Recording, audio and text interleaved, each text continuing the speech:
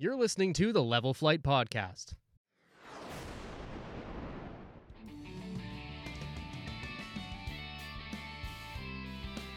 Welcome to the Level Flight Podcast, consisting of myself, Connor Hrabchak, Brian Finlayson, and Elliot Rusenholt.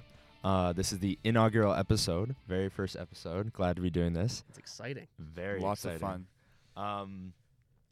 We're just gonna do some logistical stuff to start out. Introduce ourselves to our audience.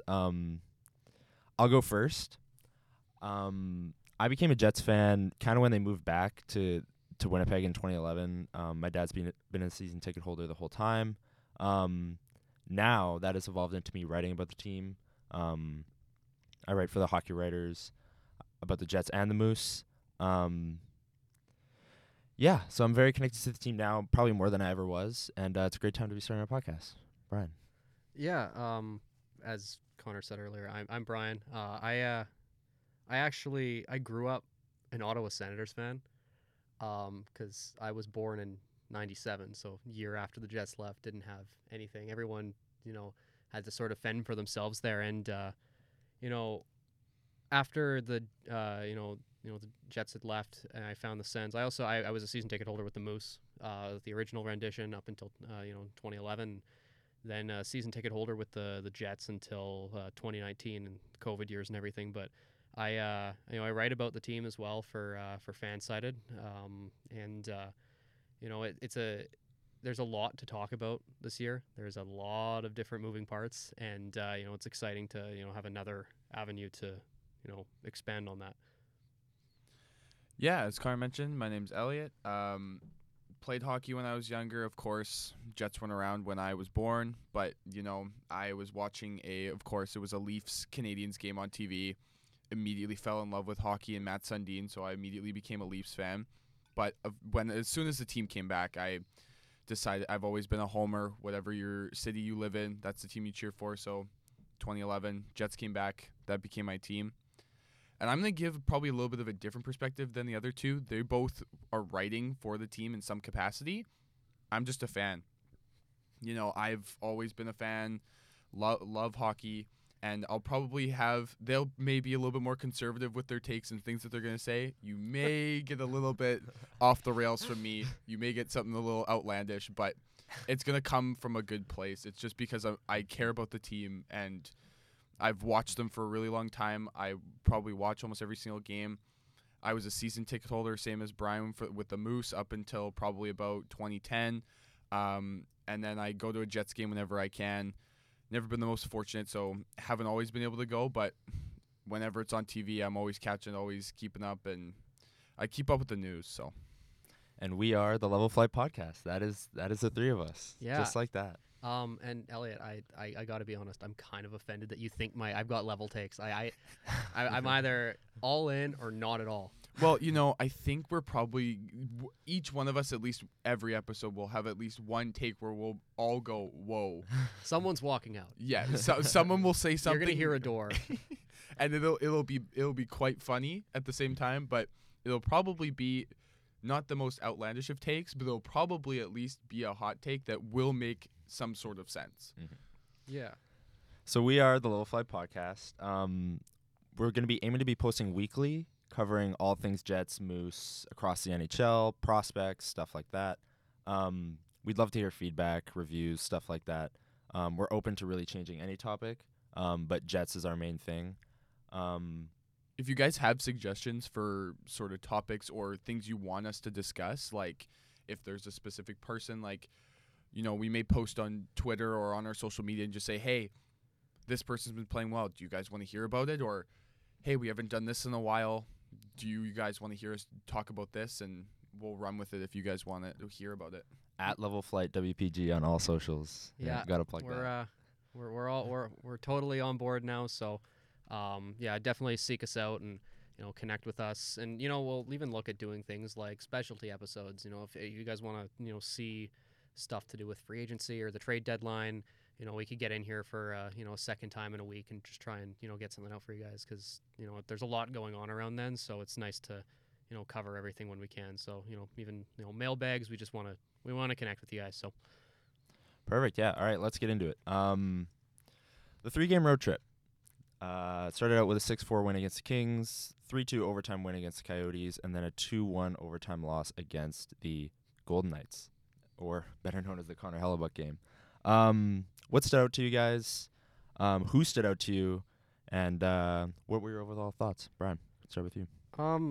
My takeaway was they managed to escape that trip after being pummeled for a lot of, especially the Vegas game, they were outshot, and it was Hellebuck who got us that point. But in LA, the first period, we were outshot 16-5 or something. That was egregious. Getting out of that road trip with 5 of 6 points is unreal. But it's also, it should be an eye-opener, considering that was just, there was a lot of terrible things that we saw on that trip. There's issues with, getting out of the zone. There's issues with moving the puck, keeping it away from the front of the net, which is largely as to why I looked up some stuff before just to look at how stupid it was in that Vegas game. Hellebuck faced 6.536 expected goals against in a single game. Egregious. Yeah. And so that's not a recipe for winning, especially when the game that we saw from David Riddick in Arizona, I'm not confident that Hellebuck can, perform at, Dom Hasek levels of, performance for the entire season when we don't have a backup that I trust. He's called Big Save Dave, but the saves are small and not notable. Elliot, what about you? I'll touch back on what Brian said. It blows my mind, especially when I played hockey. I was a defenseman, so I'm normally you'll probably hear a lot from me talking about defensemen, and just, oh my word, sometimes I'm screaming at the TV, just going, "Can we clear the puck out, please?" Just, it's bad at points where breakouts are just not there. It just doesn't look like. I know they're still trying to understand the Rick Bowness system, and we're early in the year, but I really don't want to be yelling at the TV. Can we please figure out how to break out the puck in game 35-40? Right? That's not a recipe. That's levels of, okay, I'm expected to be in the lottery this season, not, hey, let's try to be a fringe playoff team. Just slow starts. We were on the back foot to start every single game. That's not, like what Brian said, it's not a way to win games. Is it great to see that we can win from coming from behind and being on the back foot and scoring against the run of play? Sure, because that's going to happen sometimes. But, I look back at the Blues game and just go, okay, where did that team go that just took it to the opponent, were aggressive early and put pucks on net and actually looked clean? I just hope that we can see that. Again, Connor Hellebuck, period, point, and that's it. That's the end. That's the end of the sentence. Well, I put a tweet out at the end of that game. I think summing up a lot of how that game went, where it was Hellebuck deserved the win. The rest of the team didn't. Right. And you guys both brought up zone exits, and it's hard to talk about that without mentioning Ville Heinola. Samberg and Stanley have both really struggled with zone exits. I'm not saying the sixth defenseman is really going to make a huge difference, but when it's that egregious in 3 straight games, like you said, that's what he's good at. That's what he's good at. And you fix a clear need, and it's year 4, year 3 of going on this, where they've struggled to break the puck out, and Heinola is just sitting there in the AHL. I don't know. It reached a new low when they started running Dillon and Schmidt on the second power play unit. Yeah. It's just, and that's clearly where a defensive defenseman does not need to be right on the. I don't I know Dillon and Schmidt is not great, but having Schmidt out there is fine. He's okay, but I associate Brendan Dillon with a penalty killer and a defensive defenseman that's going to keep defenders in front of him, offensive players coming at him in front of him and stopping offensive chances. Not, hey, I really like how Brendan Dillon runs a power play. He really cycles. No, I don't see that ever. And I don't say it. You would hope for more out of Pionk as well. On the zone exit side of things. He's struggling. Yeah, that top pairing of Morrissey and Pionk is really up and down. Like, they'll have games where their offense just takes over. They generate so much to the point where it doesn't matter how much they give up. But there's also points where, like the Golden Knights game, you know, there's those hockey stat graphs on Twitter, and they just got shelled. They got absolutely shelled in that game. They're really up and down. They'll generate so much offense one game and give up so much the next, to the point where it's really inconsistent for a top pairing. You'd like to see DeMello up there. Maybe he's found his game again. But, yeah, I don't know. But on the topic of defensemen, let's go to Sandberg v. Stanley. Sandberg has played 4 games so far. Stanley's played 5. What are your guys' initial thoughts on who should be the 6th defenseman? Well, firstly, if we're talking winners of those two, the winner's Dylan DeMello because he looks like himself again.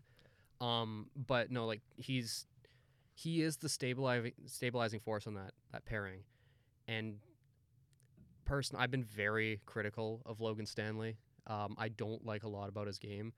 But if we're talking about the small sample size to start the season, he has outplayed Dylan Sandberg. He's been good. He hasn't been bad. Yeah. But he's getting sheltered. He's playing with a really good defenseman in DeMello.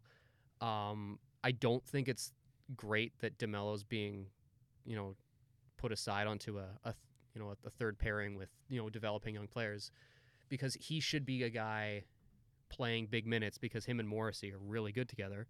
But I mean, if you're looking at, just the eye test and the giveaways and the underlying numbers, though, they've shown that Stanley's been better to start the year. And I wouldn't have thought that, but to be honest with you, Sandberg has just really struggled. And frankly, I don't know if he's the one who should be, the alternate in there. For me, it's tough. Same with Brian, and these guys they'll keep saying it. You'll hear it from me. I will always never give Stanley a good rap. Look, I went to a bunch of Moose games, especially when he was a prospect. I watched him. I thought he was intriguing, but the same issues that he's had are still the same issues that he has now. Sure, has he developed some things? Yes. But the thing that I always looked for him to improve and was hoping to improve, because it was like the only thing that I was like, okay, this isn't even at like an AHL level, is his foot speed. He's still, I get he's 6'7", but he's still too slow for my liking. He's so slow. He's like if you strapped skates to a tree and pushed it down a hill. Yeah. It's just I will honestly, I will say that Stanley's been better, but I can't say Sandberg's been good either, right? Like, Stanley's been stable enough, but at 24, he's not going to really develop much anymore. Sure, he may develop at least another year, but like he's going to be in his prime in a season or two. So for me, it's like, is he really your 6th defenseman, and is he a long-term option? Stanley's a bottom pairing guy or a middle pairing guy on a bad team. This Jets team, and I will say it now before we talk about it probably later, I don't think they're a bad team. I think they're on the fringe. I think they're okay. But Stanley is a bottom or middle pairing defenseman on a bad team. So I either think that we need to make a move, or again, we'll harp on it more. It'll be a common theme until it happens. Villy at least needs to have the same sample size as Sandberg and Stanley to at least be given a shot. Yeah, I promise not to bring up Ville Heinola for every single point, but this is another one where the winner of Sandberg and Stanley is Heinola, or Declan Chisholm for that matter. He's been really good so far for the Moose. Both lefty have. Out of those two, though, the last 2 games that Stanley played were really promising against Toronto and St. Louis before the road trip, and then he was hurt on the road trip, which brought Sandberg back into the lineup. But those were really promising. Those are 2 of the best games I've ever seen him play. If he can keep that up, then I'd give the winner to him. But Sandberg also improved game by game. The Vegas game is just a wash. No one looked good except for 37. But I think Sandberg is slowly getting better. But for right now, I'd give it to Stanley. We're going to move on now to Kyle Connor. 1 goal so far this year, and it came on an empty net in the home opener.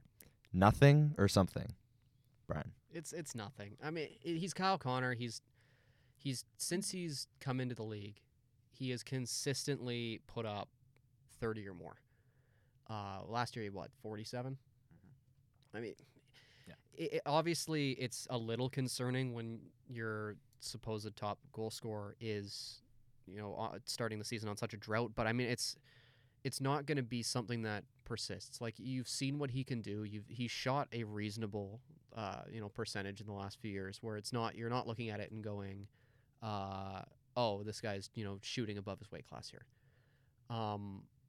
But with him, once he gets going, I have a feeling it'll be fine. But he's just gonna have to eventually put the puck in the net. That's just how it works.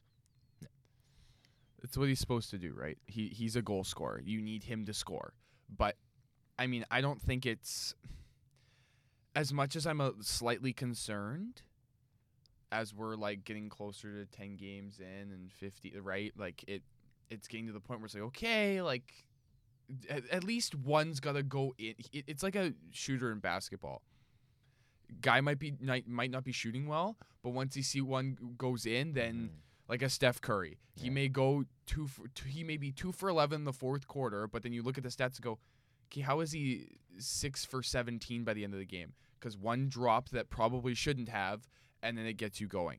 So I'm waiting for him to just have a weird pucks bouncing in front of the net, just kind of whacks at it and it goes in, and that kind of gets him going. I still think he gets to 30 this year, but yeah, he's not on pace for a 40 or anything crazy. There is somebody else on the team that I think might go for 40, but it's not Kyle Connor this year. Yeah. I'd like to say that it's nothing, but like you look at the goals, like expected goals and all that stuff. He's like bottom of the league in goals above expected with like he's supposed to have like 5 by now with the chances he's generating, right? So I'd like to say that it's nothing, but at the same time it's like at what point is he going to beat a goaltender? Like this one goal came on an empty net. So he has 0 goals when a goalie's actually in the net so far. I don't know. He's generating the chances, and it's going to turn around because he's one of the best finishers in the league. But when? Like, when is that going to happen? Especially with Ehlers out, it's even more like important even more right apparent. now because you're losing all that scoring.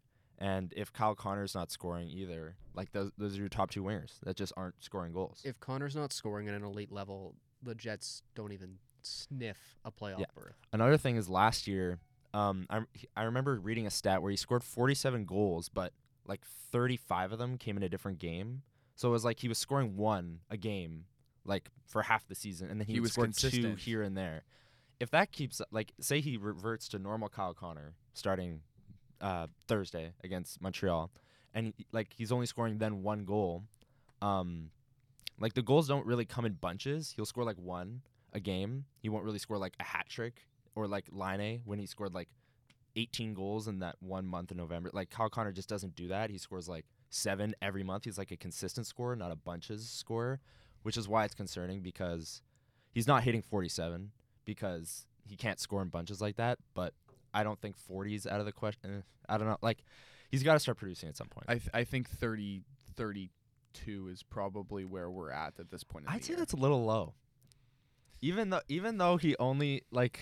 But like you said, he's consistent, and that's why he's so important to this team. Yeah, he's a consistent. They put him back guy. with Dubois last game. They flipped Scheifele and Dubois. Now it's Connor, Dubois, Wheeler, if I'm not mistaken. I think they switched Appleton it back. now. I think they switched it back again. Oh, they did. Yeah, okay. I saw there was a tweet just before we started here. Line rushes were back to what they were flipped before. They flipped okay. it. Yeah, Bonus is back on the ice, so I think he actually wants to see it up close. Yeah, fair enough. Yeah. He's got to start scoring at some point. I have faith that he will, just not in bunches. Now, my question now is, as a short little extra point, is this has to do with him not scoring, but is it also having to do with teams scheming around him? And that's why so. Scheifele's so open Maybe. and getting scoring chances because they've just decided that, well, if we could keep Kyle Connor off the score sheet, we should win games. The only thing is, the last year they would have done that too. He had put up over 30 the year before. Yeah, that is true. But some teams can't figure out schemes for certain teams until a light bulb goes off, right? And that happens with any sport. Yeah. I mean, I'm pretty sure Kyle Connor's shooting percentage now is like 3%. So that's gonna go back up. I wrote about that the other day. 3.3%. Like, he's one of the best shooters in the league. That's not gonna stay that low. All right, last topic, since we're kind of on a time constraint here. Buying or selling team starts around the NHL. Let's start with the number 1 team in the league, the Boston Bruins, who just got back Brad Marchand, expected to get McAvoy back in 2 months. What do you think, Elliot, about the Boston Bruins start? I think they're hot. They're the Bruins that we've known for. It's the same core. It's nothing new. This core has always been good, right? So, yes, is this start a little bit hotter than we probably expected? Yeah, but I mean, if you're a contending team, there's always going to be a selling team to give you something. I think that they probably should be more of a, like, I think they maybe want to, if they want to add an extra depth piece, they could, but they're looking like one of the better teams in the league this year in that Atlantic Division. I'm going to make this quick because I don't have a lot to say on them because I just think they're a really good team. We can do these rapid fire. I don't mind that. Hey, yeah, rapid fire is good because it makes us, think quickly. Which, more honesty. So you're buying it. They're buying, and I'm going to put this out here. Jim Montgomery, Jack Adams. Wow. Whew. I like it. Yeah. If they win the President's Trophy, I don't see why not. I'm going to agree with what you said, especially. Krejci coming back was huge for them. If they add yet another forward top 6 piece, look out because their defense is already one of the best in the league. Golden Knights, first in the Pacific, if I'm not mistaken, 8-2. What do you guys buying or selling? Well, I'm gonna say buying, but with no money.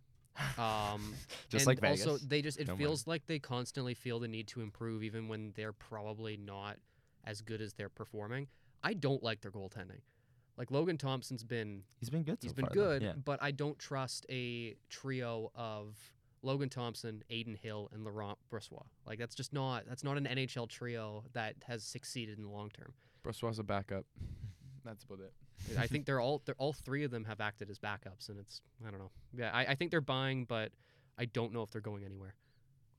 I will say buying, but really, like Brian said, I think they probably. I kind of have here that they probably need to add at least a piece or two. Like unlike the Bruins, where they could probably leave it and be fine and add a depth piece if they want. I think they need to I think the Golden Knights actually need to add somebody significant from one of the bottom feeders. I personally am selling. I still think they're the 3rd best team in that division. I like Calgary and Edmonton more than them.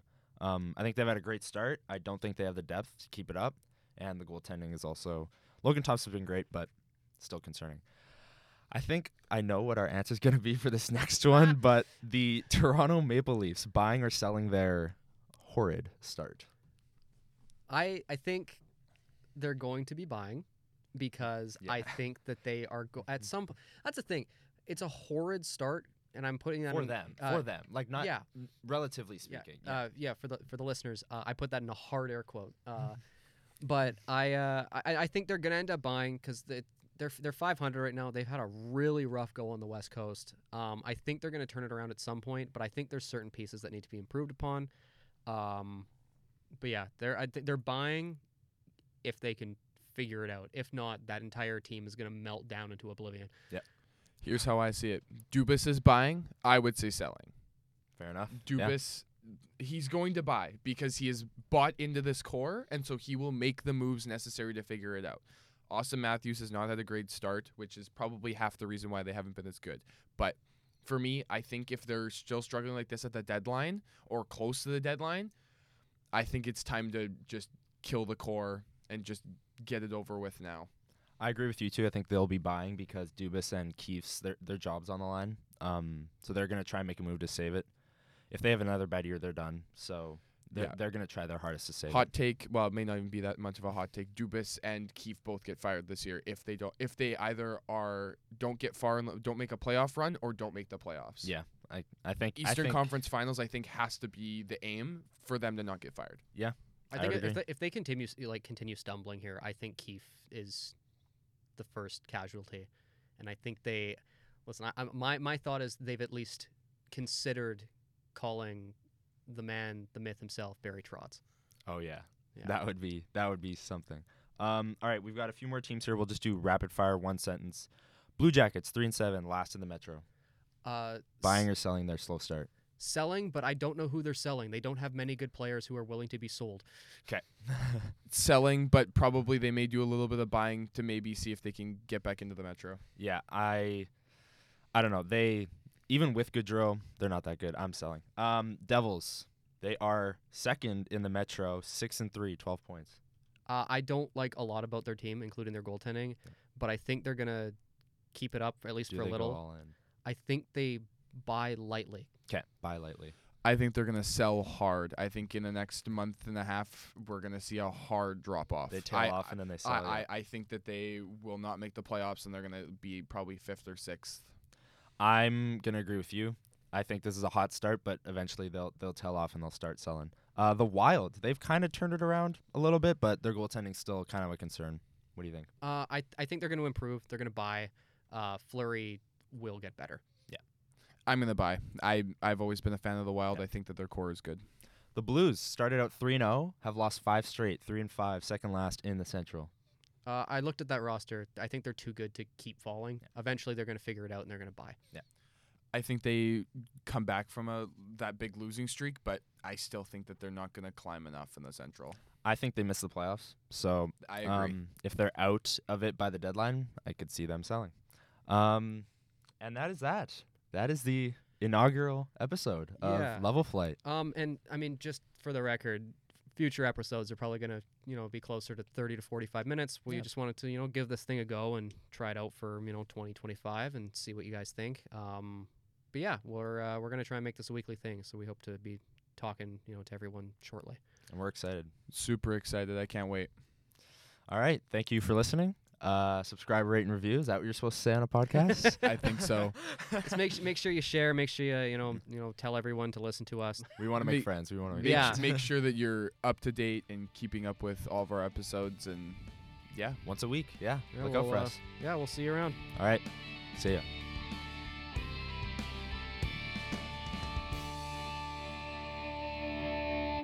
This is the Level Flight Podcast.